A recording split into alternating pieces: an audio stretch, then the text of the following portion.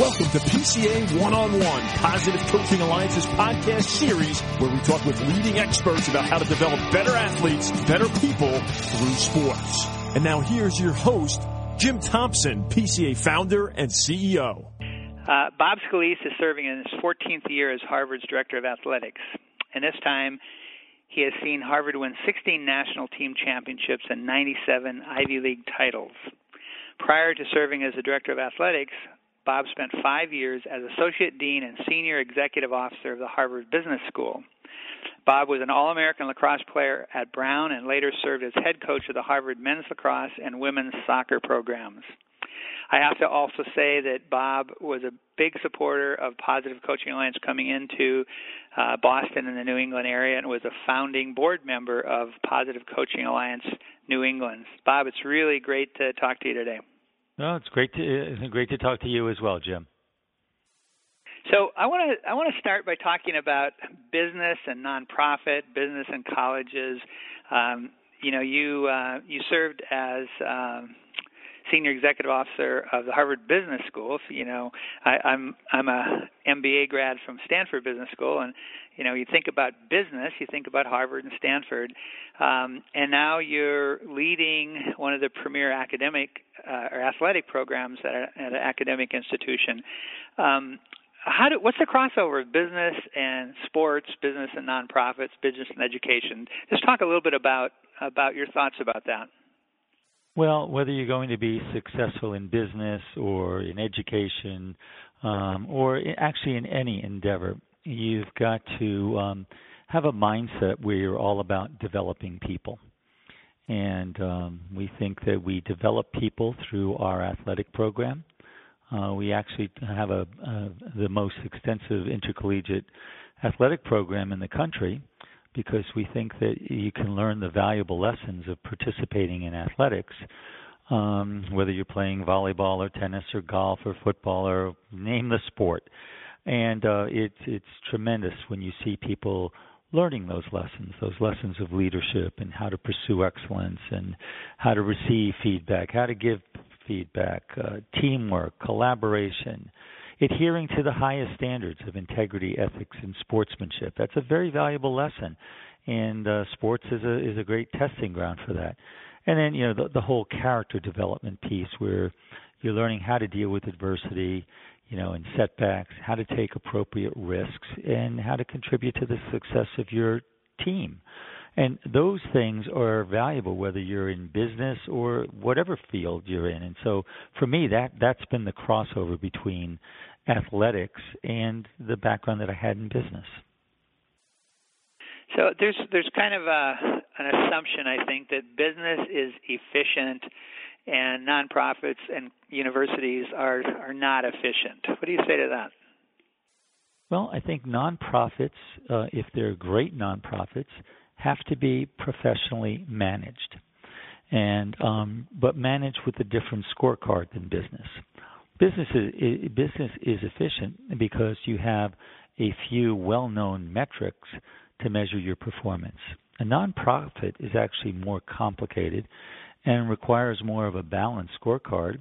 And one of the elements of the balanced scorecard would be whether or not you're really fulfilling your mission. And then you have to be, efficiently managed and professionally managed, and use financial resources wisely. And whether it's a business or a nonprofit, you really, great leaders always tend to the organization and build a strong organization. And they also allow for and embrace an innovative spirit.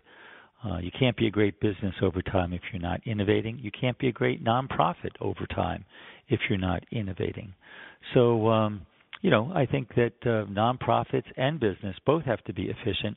There's probably a little broader scorecard for the nonprofit, though. Yeah, that's really well put. As you know, Positive Coaching Alliance is about developing better athletes, better people through sports, which is what you just talked about. And a big part of it is having what we call a development zone culture, where the goal is to develop better athletes, better people. And we define culture as the way we do things here. And that's actually a definition we got from a former McKinsey guy many years ago. So it's really out of the business world. How would you describe the culture of Harvard athletics? Oh, gosh. Well, I think we have a few little operating principles that we use that might be helpful in answering that. Number one is that we try to make each other look good, and we try to see the good in people. Abe Lincoln once said that if you're looking for the bad in someone, you're sure to find it.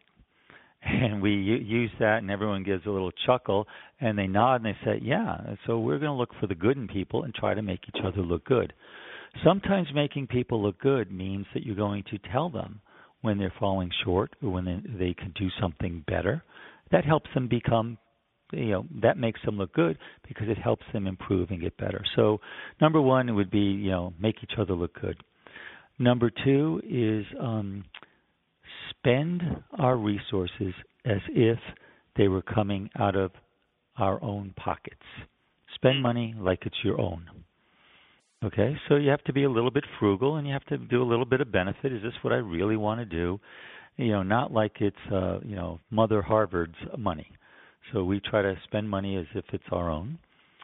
Number three is we have a little bit of we've created an atmosphere where all ideas are welcome. And whenever we're in a room together of colleagues, I basically start the meeting and say, I'm expecting everyone to contribute because we're all smarter. All of us together are smarter than any one of us. And so it's by our discussing things and sharing ideas that we'll actually come to a good decision. And then the last thing that we kind of look at is doing things that are in the best long-term interests of our athletics program and the university. So we try to have more of a long-term view than what helps us get successful today. And, wow, and those part are. of it. I was going to say those are four fantastic ones. Yeah, so that's how we do things, and I will say that sometimes, developing great people and sitting a star athlete on the bench because they violated a team tenet, that's when the rubber hits the road. Are you willing to do that for the long haul? Are you willing to teach this person a lesson that they'll carry with them the rest of their lives, or are you going to have a short-term focus and play that key player who's not really, doing things the right way for the team, okay, so that you can win a game? That's, it's when coaches are faced with decisions like that you really find out who embraces the spirit or not. We have moment. Yes, yeah. We have a phrase that we use. Our model of coaching is a double goal coach. First goal is winning. Second, more important goal, using sports to teach life lessons, which kind of corresponds to better athletes, better people. And we have something we call double goal coach crunch time, when you have to step up 95% of the time. The two goals work together, but then there's 5% of the time that you got to make a choice, and you always want to make that choice for the second goal rather than the first goal. Absolutely. It's short-sighted to not remember that you're doing more than just trying to win a game. You should be you should be involved in coaching and involved in education to help develop people. And that doesn't mean necessarily winning every single game by the biggest margin you can win by. Yeah. Your third one, all ideas are welcome, really reminds me of one of the PCA, we call it PCA way. Early in my career, I worked for Hewlett-Packard, which was renowned for the HP way, the Hewlett-Packard way. And so one of them is debate and commit rather than smooth and avoid. And I think that the idea that all ideas are welcome and that these are our principles. And if you feel like top management or anybody else is violating those principles, you have an obligation to step up and talk about it. That's that right. can keep you from, because, that double goal coach crunch time, or, taking the long-term interest of the athletic department and the university, there's a lot of pressure in a moment, and that pressure can cause you to have inferior judgment, let me say. And what really helps you then is when you have teammates who are, saying, "Hey, does that really fit with the way we do things here?" Well, it's amazing. Also, you see a lot of old school coaches that were, the old phrase "my way or the highway" kinds of coaches. And what we see in our environment, where we have a lot of bright, high achievement oriented, motivated people. Okay, they have ideas, and they become really good athletes because they think about it. And if a coach brings out their thinking, they have outstanding team performance. If the coach squelches their thinking, then they have people who actually they perform, but they go through the motions, and you don't have that sense of commitment that you have when you embrace our specific student athletes' ideas. Yep. Yeah, that's fantastic. So let me ask you this. If you had to boil it down to the make or break ability or skill of an athletic department of a major Division I university, what's the most important thing that determines whether you're going to be successful or not?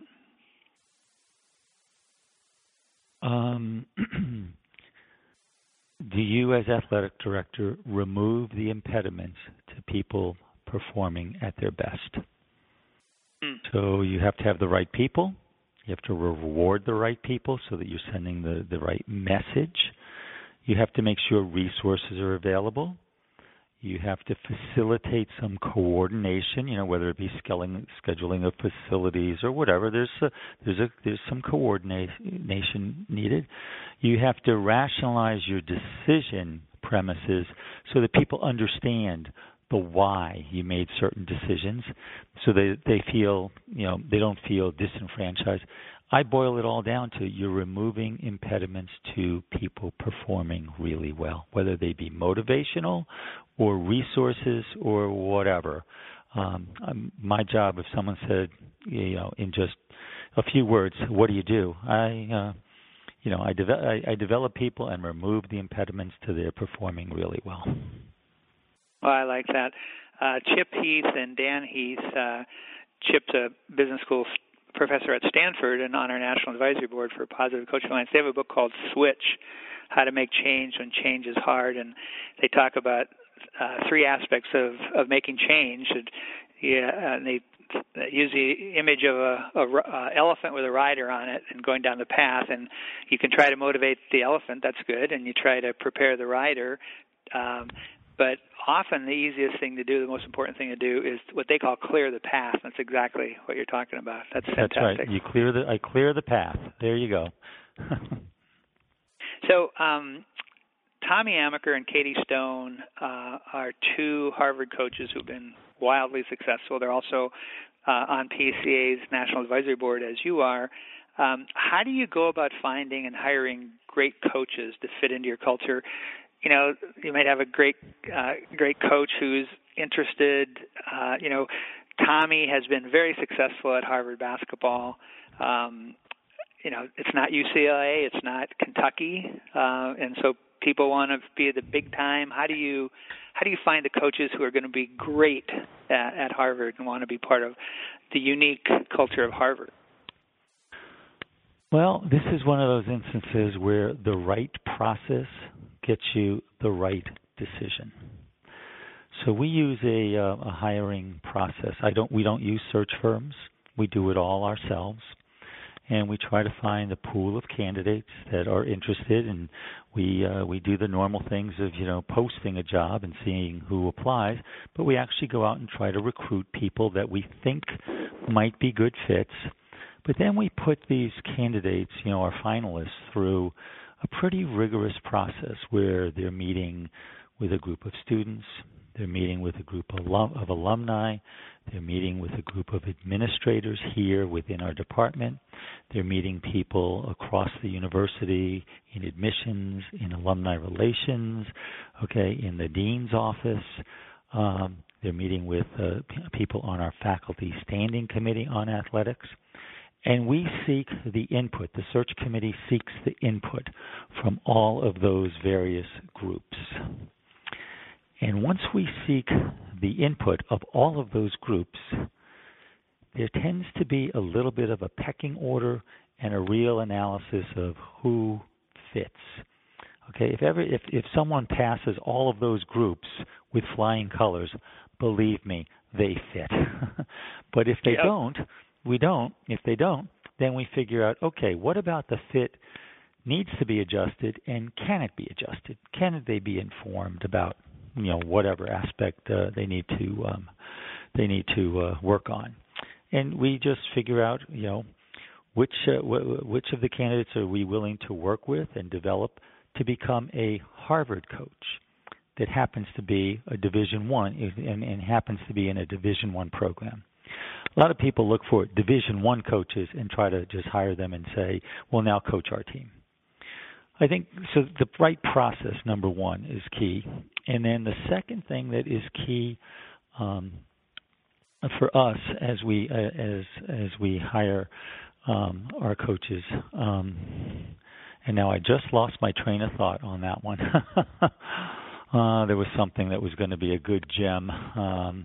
It'll come back to you. Let me just say the process you talked about works both ways, because as the candidates are meeting all these various groups of people, they're really going to get a sense of whether Harvard's the place they want to be. That's right. Are these the people I want to work with? And that's a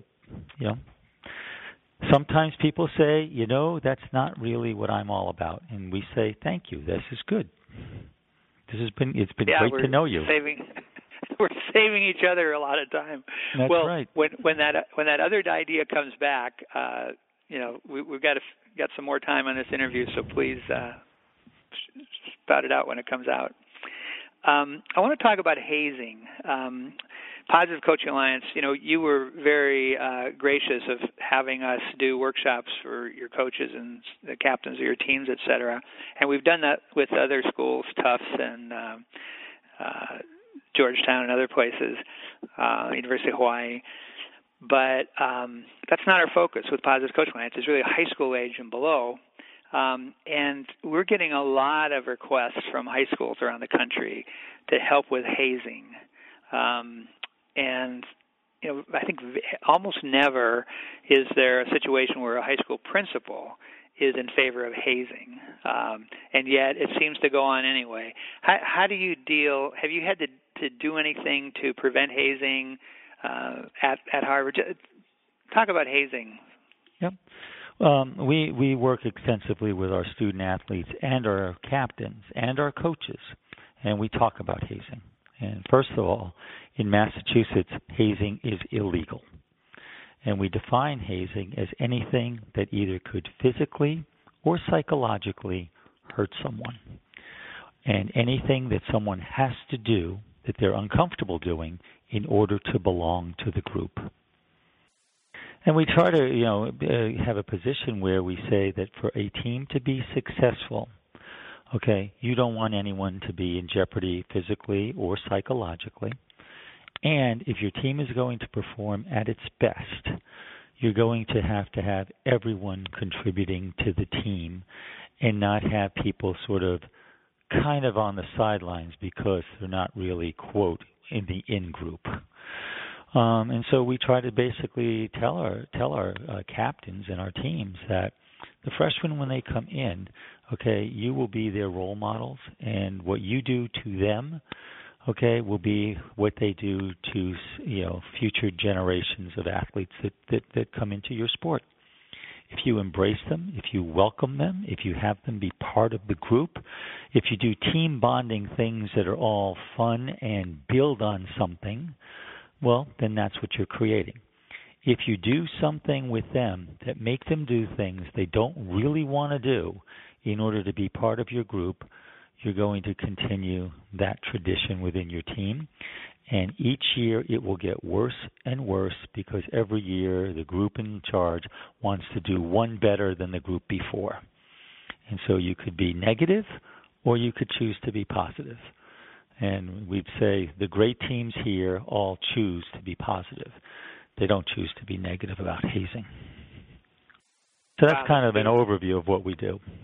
Yeah, but we talk about it. And we talk about it in different groups. You know, a lot of people, when you get people talking about it,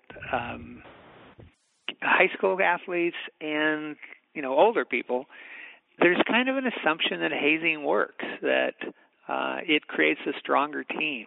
Can you knock that down? Well, we don't believe in that, and so we don't believe that. And there are many ways that people can bond together and build a team camaraderie without hazing people, without putting someone in physical or psychological risk. At the college level, there's a lot of, people drink alcohol, and we also are dealing with underage drinking. So that's a problem. So what are we teaching this new generation that's coming in, that they should break rules or not? Or should we teach them that they should follow the rules or work to change the rules before you break them? So we think that we have a responsibility there, and we nip these things in the bud when we hear about them. We've suspended teams. We've suspended people from teams. You have to have a little bit of a backbone and say, that is just not right. That's not how we do things here, if you want to correct the problems. If you are blind and hide your head in the sand, well, there's so much of this kind of myth of team building and hazing being good for your program that if you're just blind to it, you're basically signing up for letting it perpetuate. I love what you said earlier, that if you're going to be the best you can be, everyone has to contribute. And we actually, in our workshops with athletes now, we have a clip of seventh game of the World Series this past year when rookie second baseman Joe Panik, I don't know if you remember this play, with their runner on first, and I think nobody out, and ground ball, and he got his glove on it. If he had taken the ball out of the glove with his hand to make the throw to second, he wouldn't have been in time. So he just flapped his glove at the shortstop, and it turned into a double play. So instead of having runners on first and second, nobody out, the bases are empty and it's 2 outs. And it was like a key play in the World Series. And that was, I see that play again, and it's just an incredible play. But what really got me was after the game, and this is the clip we use in our workshops, he was talking about how from day one the older players on the team made him feel welcome. And then other players saying, veteran players saying, we wouldn't have won this World Series without Joe Panik. It's like you really need everybody to buy in. There you go. Tom Brady giving the guy who made the interception at the end of the game in the Super Bowl, the car. Tom realized that, here he was, a rookie kind of guy. And, he contributed to the team's success. So, hey, Tom wouldn't have been the MVP of the game had the guy not made that interception. You got to value. You got to value what everyone can do and get them contributing and feeling like they can take a chance, and that the team will support them. Not that if you don't do this other crazy thing, the team's going to ostracize you. And that's how people feel with hazing. Yep. Yeah, I've talked to former Division I athletes. We have a lot of them who are trainers for us, and they still talk about things where they were hazed when they were first-year college students that really make them angry all these years later. Yeah. As an athlete growing up, who would you say was your most influential coach, and what was it about him or her that made you, that really helped you? Well, I think my coach was my high school coach, Bill Lakey, who was the lacrosse coach at Uniondale High School. And, I made the team as a sophomore. And he created a kind of environment where he gave everyone on the team a chance to show what they could do. And that's nice. We weren't standing around watching everyone else all the time. We had a first team and they got in there first and they, did something. But then he'd say, okay, orange group, hop in there. Let's see what you got. And he gave us an opportunity to show what they could do. And I think a lot of coaches lose sight of that, especially the coaches that just want to win. They work with their first group all the time, and they forget about the kid on the sideline and the kid, on the bench watching the play. And this coach also coached the people on the bench and would basically, during a game or during a drill, would go over to the people watching and say, I hope you watched that carefully, because if you watched what Joey did something really special. And then he'd go and he'd say, Bob, what did he do? What did he do there? I said, well, he faked before he shot. Yes, he faked before he shot. Okay, remember that when you get a chance to show what you can do in there. That's that's awesome. So anyway, I think he showed he allowed everyone a chance to show what he could do. And then, he was very clear about how he was going to operate the team. And we had both offensive and defensive principles, but he also had team principles, what the team stands for, what playing on this team was all about, and the kind of culture that he wanted to have in the team, with the team. And I think because of that, the team was actually very successful. Yeah, wow. You were, I'm sure there were people who were younger, but not very many, than you. You're only 24 when you named head coach of Harvard's men's lacrosse team. Looking back on that, is there anything you wish you had known? Oh, everything. That you know now that you wish you had known then? Everything. I was young. I was a very good player, and I was a tough-minded assistant coach. And boy, I wish I could go back and do it all again with what I know now. I think I would have made it be a much more enjoyable experience for all of the people. I felt like I had to make these kids better instead of inspiring them to be as good as they could be. And there's a big difference in just the verbiage there. And if you can inspire someone to want to be as good as they can be, you're creating the potential of a great player. If you make people do what you want them to do, you have a compliant robot. And you will not win close games with compliant robots. You win close games by creating an atmosphere where the kids just want to go out there and do the best that they can do, with the team's vision and goals in mind. And, of course, you develop this over time and develop a philosophy over time. And some of it was trial and error. And some of it I learned a lot from my players who basically said, when you yell at Joe puts his head into his body and withdraws, and he's useless the rest of the game. So try to figure out another way to tell Joe that you want him to do something different than he did. So luckily I was young enough that I was close enough in age to the players that they felt comfortable at least to tell me what I was doing wrong. There was a women's soccer player who basically said, Bob, I don't know if you noticed this, but you blow the whistle every time someone makes a mistake. Wouldn't it be nice if you blew a whistle and basically said, okay, freeze. Now, what do you see? Okay, with the gift of all the time in the world, what opportunity would you like to exploit here, and how would you go about doing it? Okay, wow, what a valuable teaching lesson that student gave me. Before that, I was just blowing a whistle, going, boop, hey, look at that over there. You should have gone over there instead of where you went. Okay, and you realize that the balance of positive and creative and looking forward to negative was out of whack. And I think that's some of the stuff that we teach at the Positive Coaching Alliance.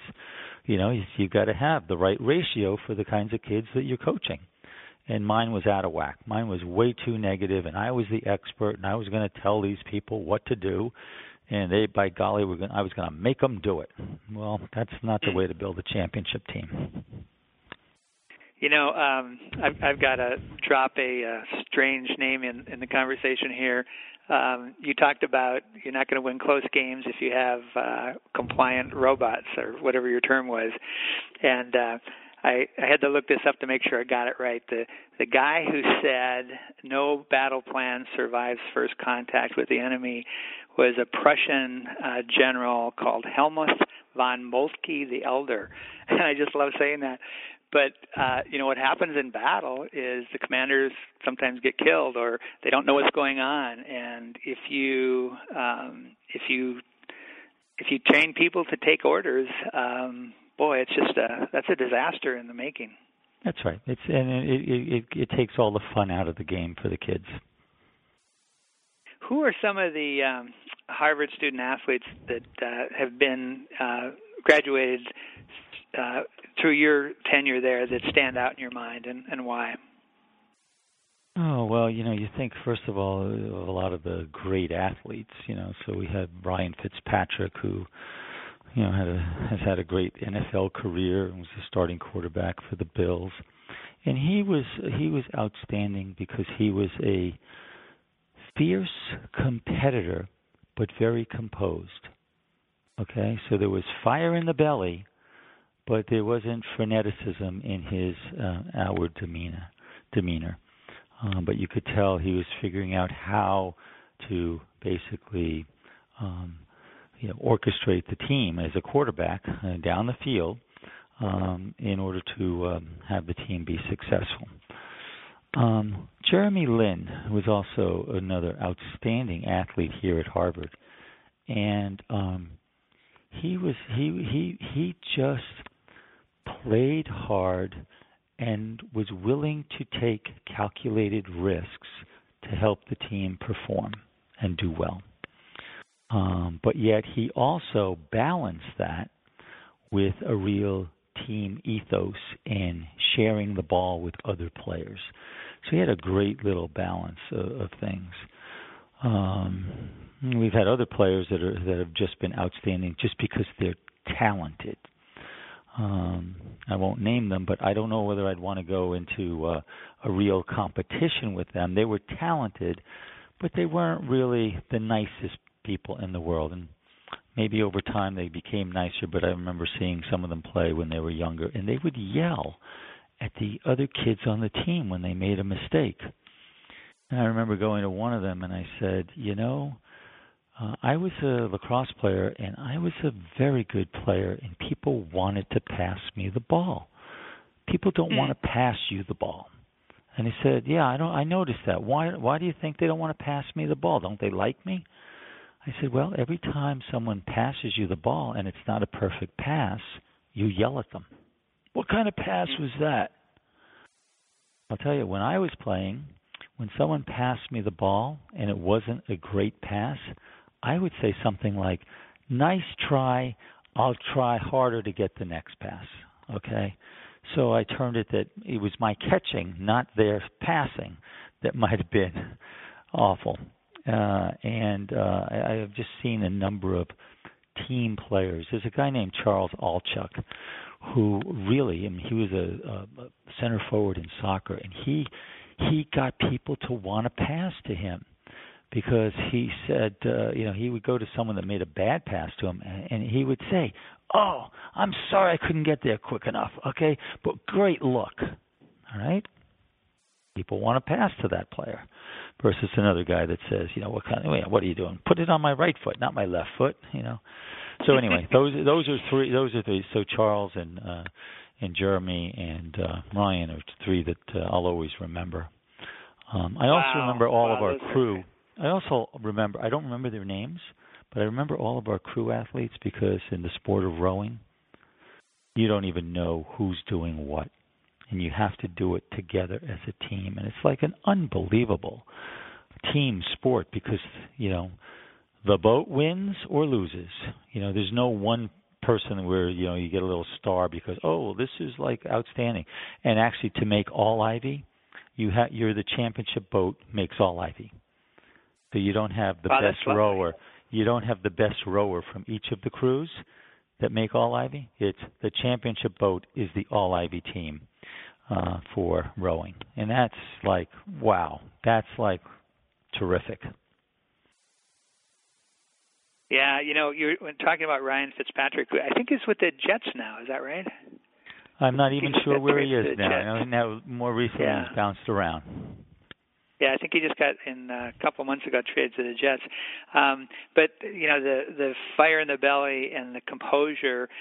Charlie Marr, who's the sports psychology guru for the Cleveland Indians, and gotten to be good friends with him, and he's on our national advisory board, and he talks about a slow burn.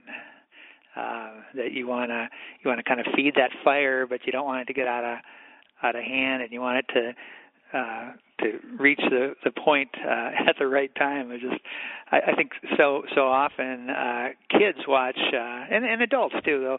They'll watch somebody who gets really angry, and they'll say, "Wow, he's got competitive fire." Well, maybe he does, but he may not be the person who's channeling that energy the best. So I haven't paid much attention to Ryan Fitzpatrick from this point, but from now on I'm going to, because what you said about him is great. All right. What do you do? Got a couple more here. Thanks for this. This has been fabulous.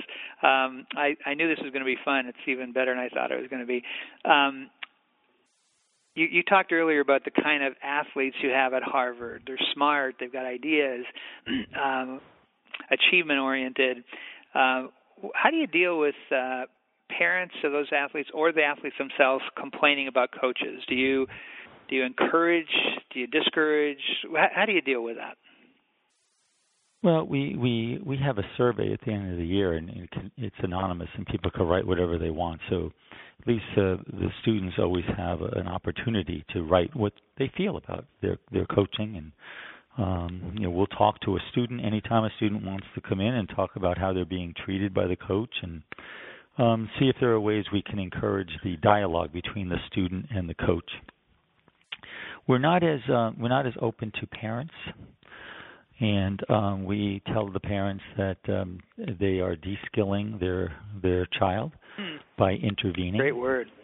And what we ask is that the parents should be always supportive, and as long as it's not some egregious behavior, okay. As long as it's something, when someone throws a chair at something, we're fine if the parent comes. Not that ever has happened here, but we would be fine if a parent came, or some really abusive kind of thing. But if it's a matter of playing time or a coach yelling at one of our players, we usually tell the parent, this is very, it's nice that it's good that you told us about this, but if it's okay with you, we're going to bring in your son or daughter to talk to them about their experience.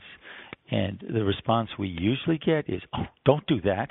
Oh, no, my son or daughter would kill me if they knew that I called you. And I said, well, this is their athletic experience, not yours. And so if it really is bad, I need to bring them in. And if I can't bring them in, maybe you could encourage them to come in and talk to me if they're having a problem. And that usually sets the tone and sets the conversation off in a different way. And we basically, the other thing is sometimes the parent will complain and say, I don't want you to tell anything to the coach about this. And I say, well, if you don't want me to say anything to the coach, how am I helping the coach improve the situation? Okay? You basically, all you're doing is complaining without giving me an opportunity to solve the problem. That doesn't do anyone any good. So it was nice that you told me about this, but I just now have to sit on it and see if there's any kind of real pattern here or anything like that. And I say it's unfortunate that you're not willing to have me talk to the coach. So that's how we kind of deal with parents. So on the big awful things, we want the parent to know, and we would do a whole big thing if someone did something awful. But usually it comes down to playing time, stroking of the ego wasn't done properly, and it comes down to someone yelling at a child when they've never been yelled at. I mean, one of the things that we have to all watch for is that, in this era where everyone gets a trophy and everyone gets, patted on the back and nice job, Johnny, nice job, Mary, what happens is sometimes kids are not accustomed to someone where the stakes are a little higher saying, hey, how many times do I have to tell you that you go left instead of right on that play? And some people get upset when that happens and they get thrown off. That's why employers love athletes. They love them because they're used to getting that feedback. When you're not doing something right, you can be straightforward and say, that was awful, that was terrible, that stunk, okay? You better get your act together if you're going to stay on this in this company, on this team, whatever. And they don't melt. The athletes don't melt. They say, okay, I got it. Tell me a little bit more about what you want me to do there.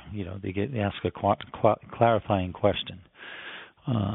But it's amazing how many people just melt because in our environment, at a place like ours, we have a lot of people who haven't been wrong and haven't been making many mistakes in their lives. They're used to getting 98 or 100 on a test, not 85. Yeah. Another issue that comes up with high schools is use of social media. And does Harvard Athletics have a social media policy? We don't have a policy, but we talk to our students about using their head, and I usually tell them, you know a lot more about this space than I do. I have no idea, but just realize that whatever you say or do or put up on social media, it's viewable by more than the people you think it was intended for, and people share this stuff, and people are always looking to knock down a person that thinks that they should be admired. And you're a Harvard athlete, people should be admiring you, and yet you're out doing something you shouldn't be doing, and people are more than happy to share that with the world. So you just have to think about it and be careful. I don't know enough about that whole area. All I know is that it's a dangerous area, and that's where bullying takes place, and that's where you do things to really you could do something to really embarrass people, and that stuff is it's awful when you have to deal with it. But we try to have our kids use their noggin. That's about it. Yeah, good. Last question, I think, is what's a favorite book you've read recently, or a favorite book that's really influenced your life? Well, favorite book I've read recently was Inferno by Dan Brown, and that I enjoyed reading that because it was about I had traveled through Florence and Venice, and it was about that area, and I just enjoyed hearing him describe some of the things that I had seen many years ago, 10 years ago, but I don't know why I just picked it up. I just picked it up and I said I want to read that. So that was a fun book to read. But probably the best book that I ever have read was like The Wisdom of Wooden, and it was about John Wooden and how he became an outstanding coach when he started to coach more than the X's and O's, and he got people to pay attention to the details of how their socks were put on, and how it was hard to be everyone wanted to be treated equally, and he said, well, in reality, to be fair, you might have to treat people not equally, but differently. Yep. And then, where he talked about, the 5 things that you should remember is don't lie, don't cheat, don't steal, don't blame others, and don't make excuses. And he said once his teams learned that, they started to become championship teams. So anyway, that's probably one of the more interesting books that we give. We actually give all of our coaches that book, and we give them a book called The Double Goal Coach by Jim Thompson. If you can believe that.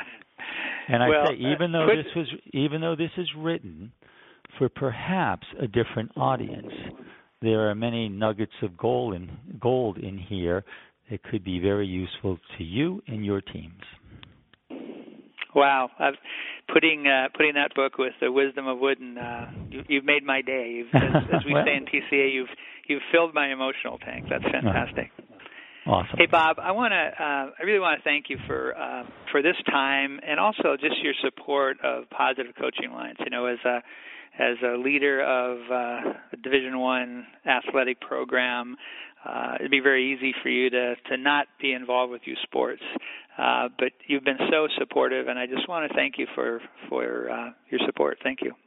Well, delighted to be involved and delighted to tell others that this is something they should get involved in, and something that if we had all coaches and parents embrace the concepts, more kids would have a lot more fun playing youth sports. Thanks for joining us on this episode of PCA One-on-One. Be sure to visit positivecoach.org to download more podcasts.